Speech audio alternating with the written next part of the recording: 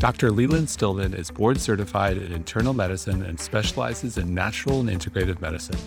He majored in environmental health at Connecticut College and went on to earn his medical doctorate from the University of Virginia School of Medicine. He has a passion for doing whatever it takes to discover the root cause of his patients' medical problems. He focuses not only on the patient, but upon all aspects of the environment they live in, including their relationship with light, which we are going to chat about today. Leland, welcome.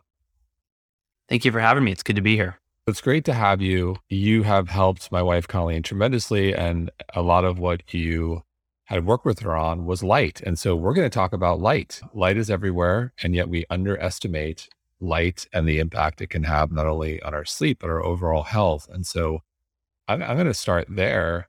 Why aren't we talking about the connection between light and our sleep and light and our overall health and well-being? Why do you think that's the case?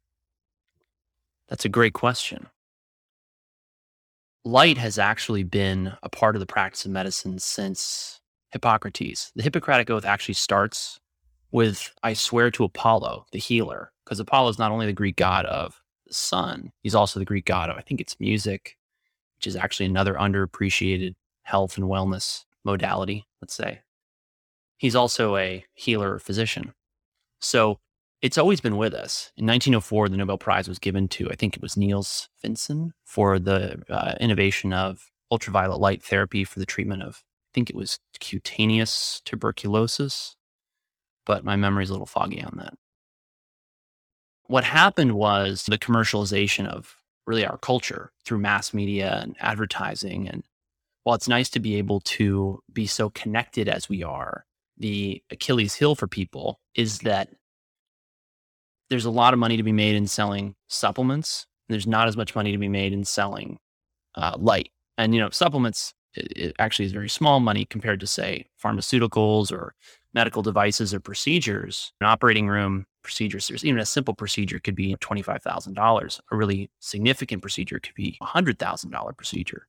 So unfortunately, the profit motives in medicine being what they are, people have wound up being highly incentivized to sell things that people put into their bodies, procedures they get, and so on and so forth. The margins for light therapy are very low. And partly that's because it's really hard to patent. I have multiple light therapy devices here in my room, and it's a simple matter of finding someone in a industrializing third world country to make the schematic for you. And you can't really patent a lot of this because you can't patent wavelengths of light. And that's one reason why, if you actually go out on the market, you'll find that many of the devices people are using from different companies look eerily similar. It's because they're ripping one another off.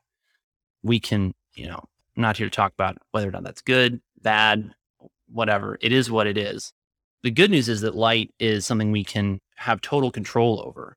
And the reason that I use it in every case now that I take on is that it has such a profound impact on people's health and well-being. And so we could think about light in terms of there's good light, there's bad light, there's sunlight, there's blue light. How should we be thinking about the different types of light and the role they play for us? Sure. So the light exists on a spectrum. It's the electromagnetic spectrum. At the very far low energy, you have radio and microwaves, the same things that your cell phone and wireless router and so on and so forth use to communicate. Those can actually be a little bit disruptive to our systems, which is one reason why I'll also recommend that people minimize their exposure to those things in various ways. That's way beyond the scope of what we want to talk about today. I want to talk today about infrared light, which is just below the visible spectrum, and it's what we perceive as warmth. And then visible light, which spans from red up to blue and violet. And then above that, you have ultraviolet light. And the ultraviolet light, of course, people know as what will give them a sunburn and also a tan. And so you have three different types of ultraviolet light. You have UVA, UVB, and UVC. UVA and UVB are the only types of UV light that get to Earth. UVC is blocked by the ozone layer. And in every single one of these frequencies, there are biological effects, because really what life has done on Earth is it has to use light in order to optimize physiology. It's not passing up any kind of resource that comes to planet Earth or that it may encounter. And so that's how we use light therapeutically. We pick the frequency for the therapeutic effect that we want. And so walk us through the good and the bad with each one. So I'll start with, natural sunlight, if you will. Lots of different opinions on how much is enough. And let's start there and walk us through the different types of light and how we should be thinking about them in terms of our daily consumption, if you will. Yeah. So one of the sayings or aphorisms of, functional and integrated medicine that I really live by is copy nature. Jonathan Wright wrote that years ago. And it's a really good, simple way for people to think about what's going to work well for my overall health and well-being. What can I do that won't harm me, right? And that will build my resilience. So in nature, you have a 24-hour daylight cycle or day-night cycle, which varies based on the time of year, also based on the latitude. This is one reason why I'll tell people who live in high latitudes, you need to sleep a little bit more in the winter than you do in the summer. Because in the summer, you're going to be up for 16, 18 hours. You've got to have some time to recharge the batteries in the winter. That's normal. That's natural. You don't want to be spending a lot of time up all the time. That's very injurious. So first of all, the 24-hour day-night cycle. During the day, right, the sun comes up and you actually have a higher proportion in that period of time of infrared and red light in sunlight than you do of the blues and the ultraviolet light. Blue and ultraviolet shows up later in the day. From the light and this technical term for red and infrared light therapy is photobiomodulation. I'm just going to call all light therapy phototherapy, photo for light, therapy for therapy. So with phototherapy, we know that red and infrared light actually help precondition the skin to help it be more resilient to and withstand the stress of blue and ultraviolet light. This is one reason why people who live indoors in a visible only light environment, meaning fluorescent, lighting and fluorescent lighting and LED lighting, they're not getting those red and infrared light, and that they're so vulnerable to high intensity light when they go on vacation in sunny climes or they go to the beach where there's a lot of light coming off the water and the sand. So you need that red and infrared light early in the morning to help precondition the skin to withstand those higher intensity blues and then ultraviolet rays later in the day. You do need the blues and the ultraviolets to actually time your circadian rhythms. Many people getting into this will hear excess blue light is bad and think, therefore, I should avoid blue and ultraviolet light. Well, you really do need those as hormetic stressors, or really, I should just say stressors, because they are going to time your circadian rhythms.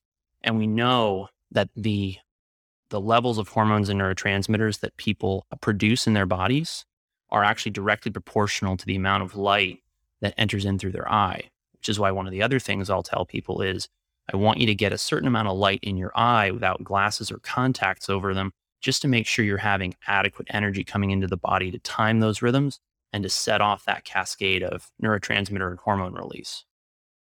Later in the day, the UV light, the blue light wanes again. That's why sunsets are so red and warm in color temperature. And after sundown, you really don't have much blue, green, or even yellow light coming into the environment at all. The exception to that is a small contribution from moonlight and starlight. And if people want to know what the magnitude of these differences is, because your pupil will constrict and dilate in order to accommodate light so that you can see. And it will do that very quickly. You can actually download apps on your phone that measure the amount of light in your environment. I'll have patients do this because I want to know what their light environment is like. We frequently find that people who are struggling, particularly with fatigue, depression, anxiety, lots of other illnesses linked to neurotransmitter and hormone imbalances, have a very dim environment during the day. We also find that they tend to have a lot of light exposure at night, which is then ruining their circadian rhythms. And so after dark, the only light in nature is infrared. You're not going to have your circadian rhythms disrupted by small amounts of red and yellow and orange light, which is why one of the big things I recommend to people is that they use warm color temperature bulbs in their home, especially where they're going to be after dark, because those frequencies are not going to disrupt their sleep and their melatonin cycling. And so that's really the last thing I'll add is that I always ask people about light pollution in their bedroom. A $20, $40 pair of blackout curtains may be the best investment somebody can make. The other one for sleeping environments is baffles. I love to get people to put baffles in their bedroom when there's noise in their bedroom because it's often ruining their sleep architecture and they aren't actually aware of it. What's a baffle? Baffle it's a piece of usually foam that it muffles noise, it absorbs sound. They'll use them in studios in order to cut down on echo. Oh, In yes. fact, I should really add some to my home office because I have very hard surfaces in here, and you can probably tell there's a little bit of echo in here, but one step at a time. I just got the furniture in, so I have to take it a day So, at a time. so you touched on this briefly, but I want to Mhm. unpack this a bit more. So wake up time. Mhm.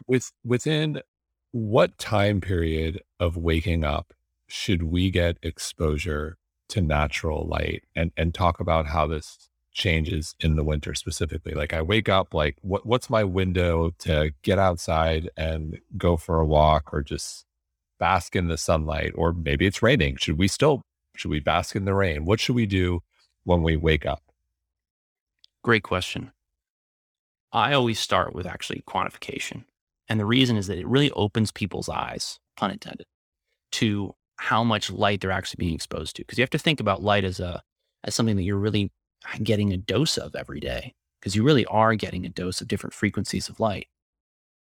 I advocate for a sleeping environment where you will naturally get morning light that will wake you up. Sometimes that's not an option in urban areas where there's, say, lampposts outside and you can't leave the blinds open or the shades open or whatever. But one way or another, I want people optimally to be waking up somewhere near sunrise. And then I want them to be getting some kind of bright light in their eye in that morning window. Coffee on the terrace, a walk around the block or into the park, something that gets them into the brightest intensity of light in their environment. What people will find when they're measuring their environment is that if you're in Cancun any time of year, right, and you wake up at 7 o'clock in the morning and the sun's just rising, it's going to be tens of thousands or hundreds of thousands of lumens. That's the measurement of light that I use in my practice, coming at you from the sun in direct sunlight. Now, if you're in, say, Stockholm in December on a cloudy day, you're going to have potentially thousands of lumens. That's a difference of 100-fold. And this is one of the reasons why the further north someone is, the more adamant I am about some kind of light therapy. I'll get people to purchase full spectrum lighting, bulbs that really mimic the sun. They have some infrared. They're a bright color temperature, which means they're somewhere between 3 and 5,000 Kelvin, which is the measurement we use to denote how much blue and green light is present in a light. And I'll have them use those lights in their home. The reason I mention this is that if someone's struggling with their energy, their mood, and they live in a very cloudy place where they're only going to get several thousand lumens by going outside, I may tell them that I want them to actually be using a light more than I want them to be getting that sun. Because in the end, everyone's got some kind of time crunch. And there's a lot of, even with working from home, you may end up having these issues. Like if I had a huge sun lamp on me right now, I'd be giving you a lot of glare and it would be kind of a weird picture. I don't want to do that when I'm on a Zoom call. So all of this gets tailored to the individual patient in my practice. Interesting. So it sounds like you live in Florida now. If you live in Florida, you have a natural advantage, whereas someone in Seattle probably has a little bit of an uphill battle with regards to their light consumption. That's true, but we also have to think through, there's various trade-offs here, right? Like let's say that somebody comes to me who is a geologist and they're spending a lot of time in the field. And they have a lot of work out in the American Southwest. Well, and let's say that they're very fair skinned. They are set up then for potentially, or certainly the risks of photo aging, right? Aging of the skin due to sun exposure. So they may need to have more of a defensive posture, by which I mean wearing a hat, using the right sunscreen, even using sunglasses, depending on the scenario. The first use of glasses to mitigate excess light in human history is the Eskimo and the Inuit. They would take walrus tusks and they would fashion them into these goggles that had slits that they could see out of. And the reason they did this is that the light coming in off of the ice and the snow when they were hunting really impaired their ability to find and kill game and also and fish because of how intense it was. So we've always actually modulated light both up and down for our advantage in surviving. Interesting. Can't help but think as we do this interview via our laptops, everyone's working remote. We're spending more time than ever on Zoom calls. Right. What are how do you think about the health implications of it's blue light? Am I correct that we're absorbing with being in our screens all day Right. That's long? correct. And I think of the remote worker too, to your point, it's like, all right, I'm working from home. I roll out of bed, I have coffee, boom, go to the laptop, and then, oh crap, the day went by. I know. Yeah. So I struggle with this with so many of my patients because, of course, the vast majority of them are some, combination of let's call it indoor professional, right? My typical patient is not the geological prospector I mentioned earlier. So we have to understand what is the difference between our natural lighting environment and our outdoor and our indoor lighting environment really is. We also have to think about skin types, like I mentioned earlier. Pale skinned people tend to come from higher latitudes where you need to absorb that sun and make vitamin D from it during the summer months. Otherwise, you run into vitamin D deficiency during the winter. The other thing I'll mention to people is the only way to keep a normal vitamin D without taking a supplement in the winter is generally to eat a very fish rich diet. You also see that dietary pattern. So there's also a link here to what we eat. And in the sun we're getting also, you've got to be sure that you're adjusting your diet. I don't think that eating a low fruit and veggie diet in a high, brightly lit environment with a lot of intense sunlight, you need the antioxidants from the fruits and vegetables in order to mitigate that stress from the light. Indoor environments have been engineered to be visible only light. It's called VOL. And what that means is that the lights have been engineered to only emit light within that red to blue spectrum. And the reason is that we're only, or we're most, let's say, acutely aware of that visible only light. It's what we need to read. It's what we need to see our screens. It's what we need in order to navigate our environment and interact with people and appreciate the art on our walls, and so on and so forth. But that means that our indoor lighting environments are very low in infrared light, which is heat. And that change has been made, right? The shift from really hot halogen bulbs and incandescent bulbs to LED bulbs and fluorescent bulbs, because what people wanted to do was cut their heating or their cooling bill in this case, right? Particularly here in Florida. And they wanted to not heat up their homes too much with the heat coming off of those bulbs. We've also eliminated UV light because people don't really understand the health benefits of it. And there are some hazards. You've got to be careful with UV light. I'm very specific in my UV light prescriptions for patients because you can get burns, you can cause photo aging. You want to avoid that very carefully. So the key frequencies we're missing indoors in our modern life are ultraviolet, UVA and UVB, and then infrared and red. And I'm just going to give people kind of two basic scenarios, right? The Stockholm scenario and then the Florida scenario. So Stockholm, right? Somebody calls me from Stockholm. I say, all right, I want you to buy, first of all, in Scandinavia, they have a very strong tradition of sauna. So I would say, I want you to install a very strong red LED panel in your sauna because the red light's what you're not getting in the sauna, but you are getting the infrared light. Somebody who lives in, say, an apartment in Manhattan and says, Dr. Stillman, I barely have, room to turn around and have a cutting board on my kitchen counter next to my stove. I say, okay, maybe the sauna's not for you, but you need a red infrared light panel. It's not more than 2 inches and you can hang it on your wall. Spend 5 to 20 minutes in front of it every day. Sometimes has amazing benefits for people. In fact, I was talking to somebody yesterday who had multiple back surgeries and was having trouble healing from it, having continued pain. She went back to see her neurosurgeon after a year of getting into these red light therapy beds, which are becoming increasingly popular and available to people, particularly if you're listening to this in urban areas, Dallas, Miami, Tampa, New York, LA. They'll all have multiple light therapy beds. Huge dose of red and infrared light, very powerful therapeutically, fully optimized for exactly the wavelengths that you need, and absolutely amazing results. I mean, I don't practice light therapy because it gives me mediocre results. I practice with it because it gives me amazing results that I can't get with other therapeutics. She went back to her neurosurgeon after a year of using the light therapy bed. And he said, "What have you been doing? Your back looks completely different on the imaging." And this was the only big change that she had made. And indeed, if you look at the photonics of the skin, you get penetration of red and infrared light to deep levels of the body that cannot necessarily be reached with other frequencies of light. And this is why. So I love telling people to go to these light therapy beds. And then I also will, generally speaking, recommend a UV light therapy bulb or lamp. I like the Spur D. It's the one that I use. Well, it's the one that I used when I didn't live in Florida to get that UV dose during the day. Now, if you live in Florida, I would say make sure you get adequate sunlight to have a normal vitamin D level. That means getting a full vitamin D panel every once in a while. That's not just a 25 hydroxy vitamin D.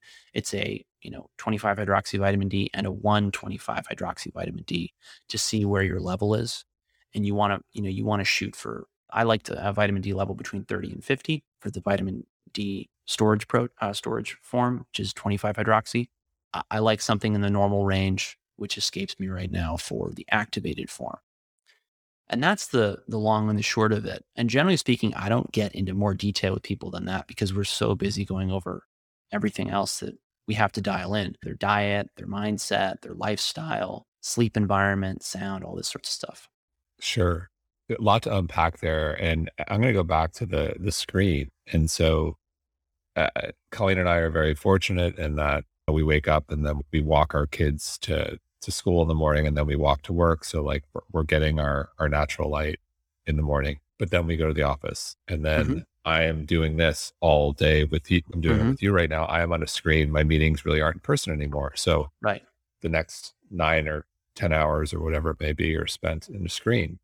And I think a lot of people are in the same boat. So what can we do to mitigate the effects of being on the screen all day? Is it a screen protector? Is it a blue blocker glass? Like what, if that's the reality for people, are there things Right. like, I bought a screen protector. Does it, I don't know if it does anything. What should I That's a do? great question. So the first question I ask when somebody gives me that question, and I get it all the time, is how many lumens are coming into your office? There's a big difference between a south-facing Manhattan skyscraper corner office, let alone a Miami South Beach south-facing corner office, right? And the windowless office that some office workers are doomed to in larger buildings, right? The windowless offices tend to have only 5 to 20 lumens max. But those corner offices with an abundance of windows and natural light, you have often 50,000, 100,000 lumens coming in, even in the shady parts of those offices. Those people actually have to put in blinds so they're not getting so much light, right? What I'll tell people is, let's be very strategic about the lighting in your office. Let's measure it, and then let's add certain lights in order to get you the frequencies that you need. Let's pick the light bulbs to supplement the light you're not getting. If, for example, your employer has put in hideous fluorescent lights, God forbid, that make you miserable and give you headaches, because by the way, flicker effect is something we ought to touch on. Flicker effect is the effect of lights to come on and off as power goes in and out of them with the oscillations of our alternating electrical current in this country. And so many people will see that fluorescent lighting or the lighting from their screen will actually give them, say, a headache or some eye strain. With screens, you can do a lot. Iris is an app that I've used in the past that you can download that will correct flicker effects. At least I'm told it will correct flicker effects. It's hard to measure flicker. That's mostly something that's sort of experiential. And then I'll also use things like Iris or Flux in order to change the color temperature of the screen and make it warmer so there's less eye strain. Getting back to the lights, I tell people to add. I tell them to add them in such a way that they're boosting the lumens in their office to at least 100 or more. It's hard to boost it over that sometimes without running into problems with, say, heat if they're using an incandescent bulb, or without running into problems like screen glare or, optics. If people are listening to this, I have natural sunlight hitting the right side of my face. It makes the left side of my face look a little bit dark, right? You need to be cognizant of those things, potentially anyway. And so I tailor all that. But my main thing is I want people getting adequate visible light and infrared and red light. One of the other things a lot of people do is get a panel or a red light in their office that they can use when they're not on camera, just to get those frequencies into their body. Got it. So Iris to check out your laptop screen, but also the role of sunlight in your home office or office plays a big role here. Big deal. It makes sense. What about at night? We're on our devices, we're watching TV. How do we start to optimize for a good night's sleep when we get home? Colleen and I have talked about this a lot. I think that there's a misconception, or there used to be a misconception where you can just turn it on 9 p.m. and ready to go to sleep. And the reality is, if you have any sort of sleep issues, like sleep needs to start way before. That's right. Probably in the morning. But let's talk about the nighttime. So when we get home at night, like how do we optimize for a good night's sleep when it comes to light? Yeah, the key to getting this right is understanding the basics of how the body times sleep and what sleep is. So the body times sleep based upon signals it gets during the day, which is one of the reasons why you want to get abundant visible light during the day. It's those blue and green frequencies of light that help tell your body it's day. And that actually starts a timing mechanism that will then get your body ready to count down at the appropriate time at night. After dark, what I like to tell people is you've got to be mindful of any blue or green light in your environment. Really warm incandescent bulbs, the old-fashioned ones you might see in like a period movie now. You and I are old enough to remember what it was like to have only those lights that have a real warmth to them, like a candle-like quality. Those contain so little blue and green light that I don't see them creating an issue for people's circadian rhythms. So the first thing I want is to make sure that the lighting in the home is that lighting. There are some exceptions here that I've only run into because something like 80% of my patients are women. Women need to have their makeup right. And so their bathroom lighting may need to have a slightly higher color temperature so that their makeup doesn't look funny when they go out and they're under a higher color temperature light than that ambient lighting in their home. I've had some complaints that I didn't anticipate that led me to that conclusion. So there's always exceptions here. The next thing is asking, okay, well, what's my exposure going to be from my television, computers, or other devices that I can't necessarily control the color temperature of? And the answer there is blue blockers. The biggest mistake I see people making with blue blockers is that they buy the ones that have a slight blue tint. And you can tell these because they just reflect a little bit of blue light. It's something like 10 to 15%. That 10 to 15% is not adequate to protect your circadian rhythms. And so you really need a dark red pair of blue blockers. The easy test for how good a pair of blue blockers is, do they make blue lights disappear? I have a pair of raw optics on my desk in front of me, and I can look at a police car and the blue lights on the police car disappear when I'm wearing these glasses. Wow. That's What's the how I brand know again? they work. What's the Raw brand again? Optics. RA, RAW. as in the Egyptian god of the sun. Got it. Optics. It's a company founded by Matt Maruka, who is a friend of mine who got really interested in light when, when everything else he'd tried for his own health issues didn't work, and had profound results as pretty much everyone does when they really fix their light environment. Look, I know we're all unique individuals, but should we all be considering wearing blue blockers at night if we're going to be watching TV, if we're going to be on our laptop, if we're going to be on our iPhones, texting? Like, suffice to say, probably good for everybody, or not the case? Great question. Answering that question is a little bit complicated for me. I like to tell people why I know what I know. I know that people who have sleep issues need to try fixing their light environment as aggressively as possible because they're going to see a benefit. I have yet to have anyone fix their light environment and get no benefit to their sleep. The caveat to that, right, is that you've got to live your life. There's more to life than just having really rock solid sleep. And after a while, you're not going to need to wear blue blockers to still be able to go to sleep and have a good sleep score. I know that from tracking my own sleep quality with and without blue blockers. There's also other factors in, your diet, your lifestyle, your mindset that are going to impact your longevity. So I don't have long-term studies to tell you how great the benefit is to religiously wearing blue blockers. And I'm not going to wear my blue blockers out at night because the thing about blue blockers, you got to understand, there's not just effects on your circadian rhythms, there are effects on your immediate cognition. Wearing blue blockers, I tell my patients that it's the equivalent of taking an adult dose of Benadryl. It will knock you out. You're not going to be as sharp. You're not going to be as witty. You're not going to be as funny. If you want to be the life of the party, you got to be careful wearing blue blockers, because if you're up here during the day, really smart, really brilliant, faster than everybody around you, you're going to be down here when you're wearing blue blockers. So it's all about trade-offs. It's all about what matters to you, right? You mentioned doing a lab to understand our D levels. Are there any other labs that we should be aware of that could provide any insight to how is affecting us or not affecting us, how sensitive we are, or if this is an issue?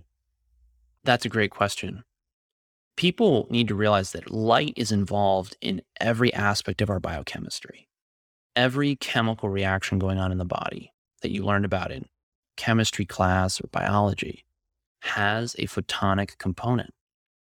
Every single combustion of a sugar or a fatty acid or an amino acid in your body releases light, which is amazing to think about, because what it really implies is that much of the energy your body uses and produces is actually photonic in nature rather than chemical kinetic.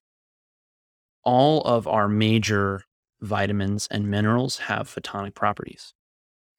And that means that I'm very aware of how these particles of matter are interacting with light. Let me give you some specific examples. If I see a patient who's got a low vitamin A level, a low beta carotene level, a low vitamin E level, or a low vitamin D level, I know that patient is going to be able to tolerate different levels of light and may have different reactions to light. For example, if someone's vitamin A and beta carotene levels and lipid peroxide levels are off, I will tell them actually to avoid strong light, particularly the blues, the greens, and the ultraviolets. Why? You can use, for example, beta carotene to mitigate a sunburn because it absorbs light in the blue-green ultraviolet spectrum. When you've got a lot of beta carotene in your skin, it's going to help you disperse and mitigate any kind of burn you may have. This was something that I tested on myself years ago. I took high doses of beta carotene for 2 or 3 months before the summer. I didn't have to use sunscreen once, and I never burned despite working on a boat that summer. So I got a lot of light. Lipid peroxides I mentioned along with vitamin E. Lipid peroxides build up in the body when you don't have adequate vitamin E around to neutralize them. And they really are a major marker for oxidative stress, which is a major marker for aging. It's something I track in all of my patients. And getting it under control is one of the number one things I want to focus on, because high lipid peroxides are associated with increased incidence of cancer, dementia, metabolic syndrome, all the things that my patients want to avoid, or in some cases reverse. So for that, I want them to be eating the natural source of vitamin E in nature is nuts and seeds, which also produce or are rich in an amino acid called arginine, which produces nitric oxide, which is produced by the body in response to ultraviolet light by upregulation of an enzyme called nitric oxide synthase. So if that sounded like an overly complicated explanation of are there other markers I get, the answer is I get a full nutritional panel on everyone, because I need to look at the whole thing. There's multiple different interactions between light and vitamins, minerals, amino acids, et cetera, that really I couldn't pack that into a 50-minute podcast. It's so powerful when you use both light and matter to create wellness. And I like to bring this back to Einstein's equation, E equals mc squared. It's his general theory of relativity. I mean, what he's really saying there is you cannot just focus on matter. You have to focus on energy. And that's why, I mean, in the functional medicine world in particular, a lot of docs don't know the energy side of the equation. They don't understand the effects of different frequencies of light. They don't understand the effects of sound. And they don't understand the effects of electrical, magnetic, and radio frequency fields, which are another, secret weapon in my arsenal to get people better. Can't talk about sleep without talking about melatonin. That's right. So let's talk about melatonin, the hormone, the supplement. What's your hot take on melatonin? I love melatonin. It is such a fascinating chemical. And I say chemical very purposefully. So melatonin is downstream from serotonin, which is downstream from tryptophan. You need multiple minerals and vitamins in order to make both of these. I find low and high levels of serotonin all the time, different patients, depending upon their presentation. Melatonin gets produced in the body in different organs, tissues, and different parts of cells in response to different stimuli at different times of day. And this is the biggest misconception people have about melatonin. They think it's the hormone of sleep. First of all, I think that calling it a hormone does it a disservice. It's selling it short. Really, melatonin is this incredible Swiss Army knife. It is a signaling molecule. It is nature's most potent antioxidant. It's 7 times, I think, more powerful than vitamin C and E.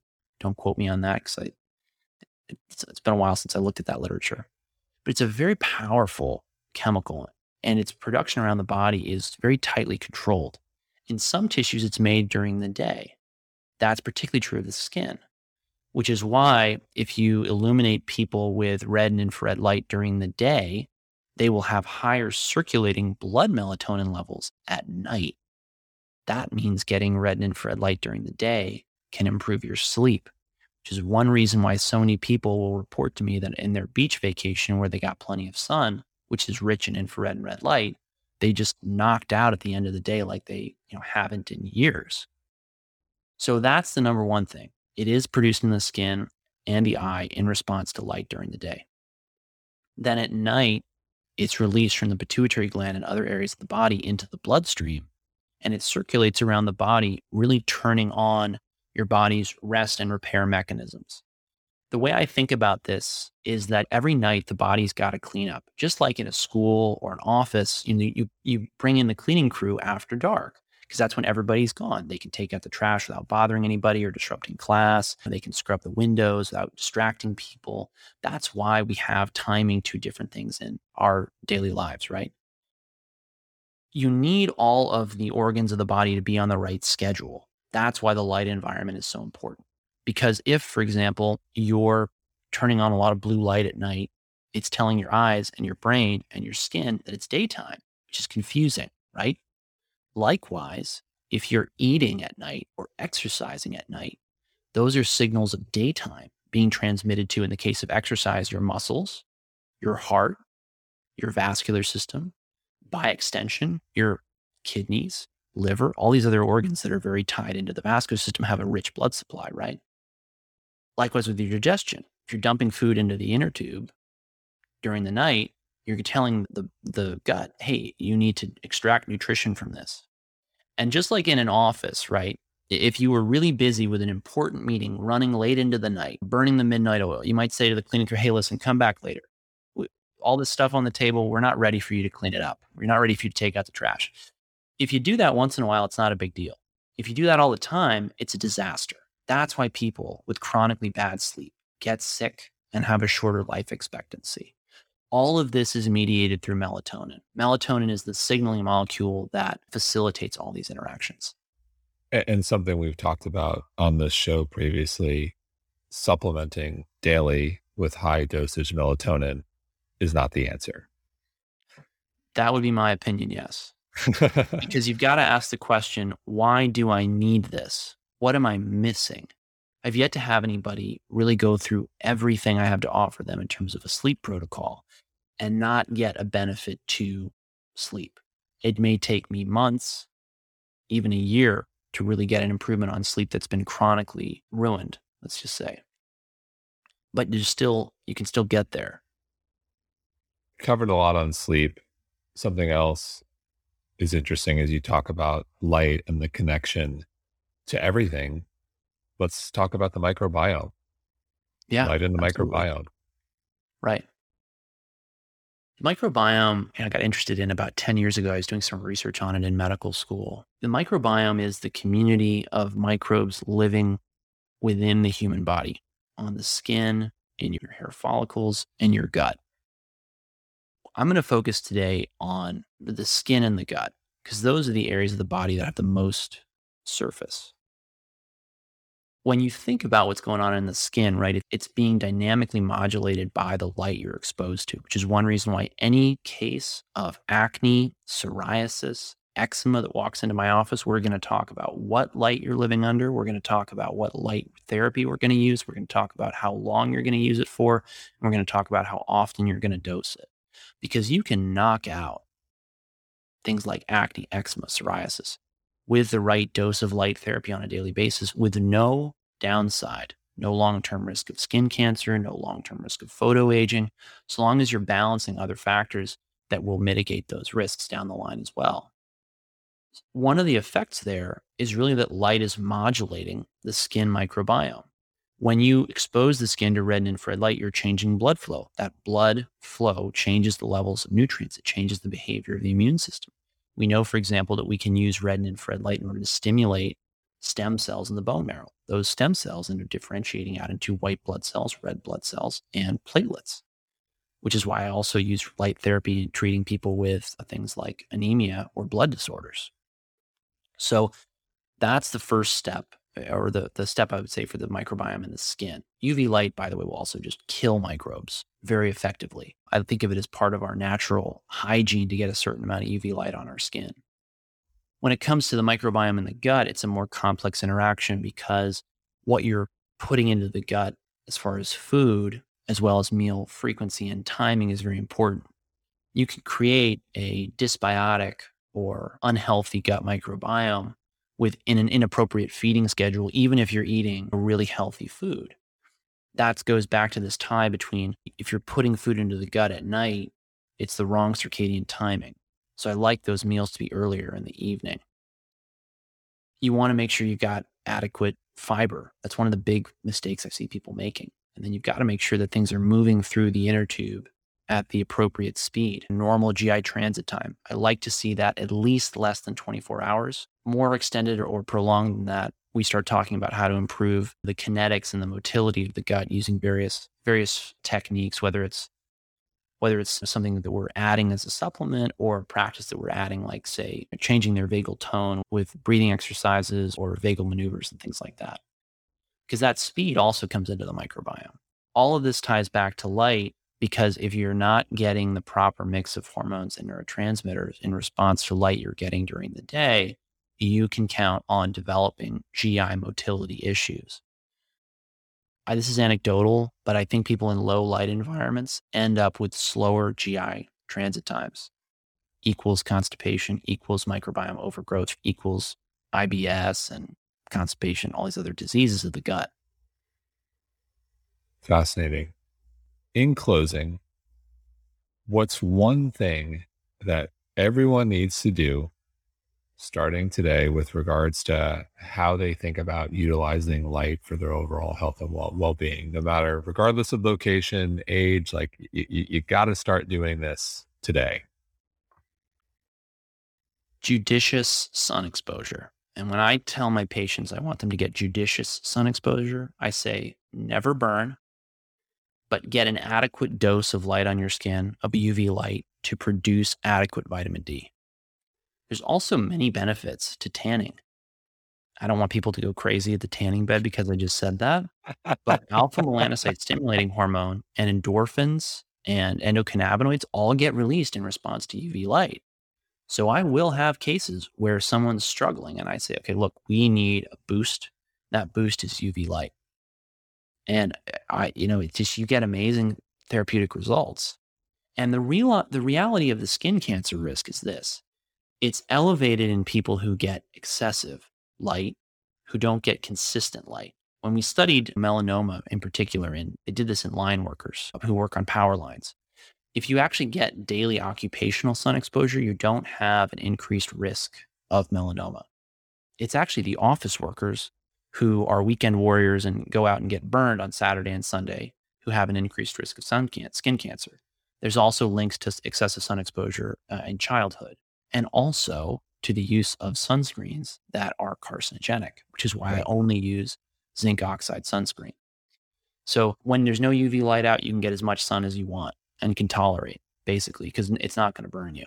And that's the number one thing I focus on with people: getting enough sun in their life. It goes back to Apollo, god of the sun, physician in ancient Greece.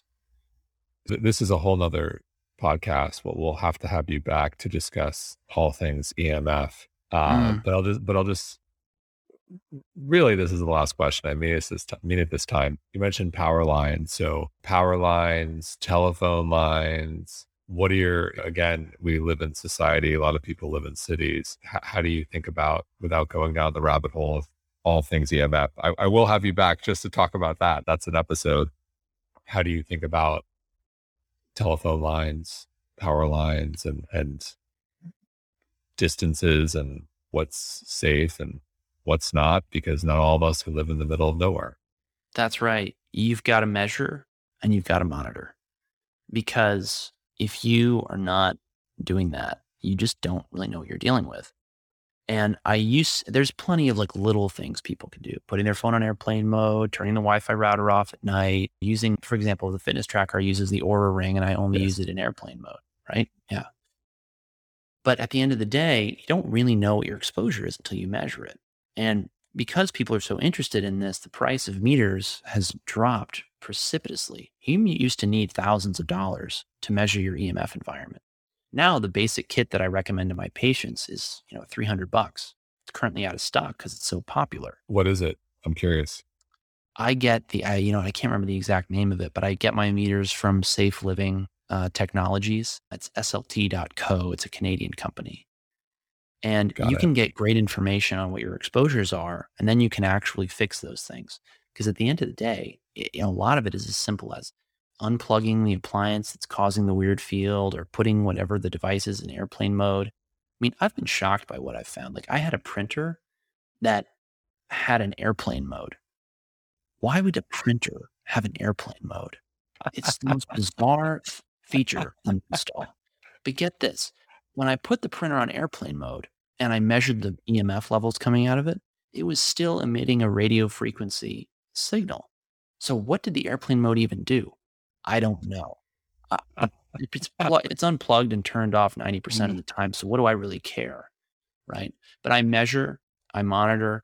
I'll do things like make targeted interventions with patients where they measure their environment, and then they'll track their Aura Ring data, sleep data, like before and after. And that way we can see what kind of effect it's actually having on them. Fascinating. We'll have to have you back to go deep there. Leland, thank you so much. Thanks very much for having me. It's been a pleasure.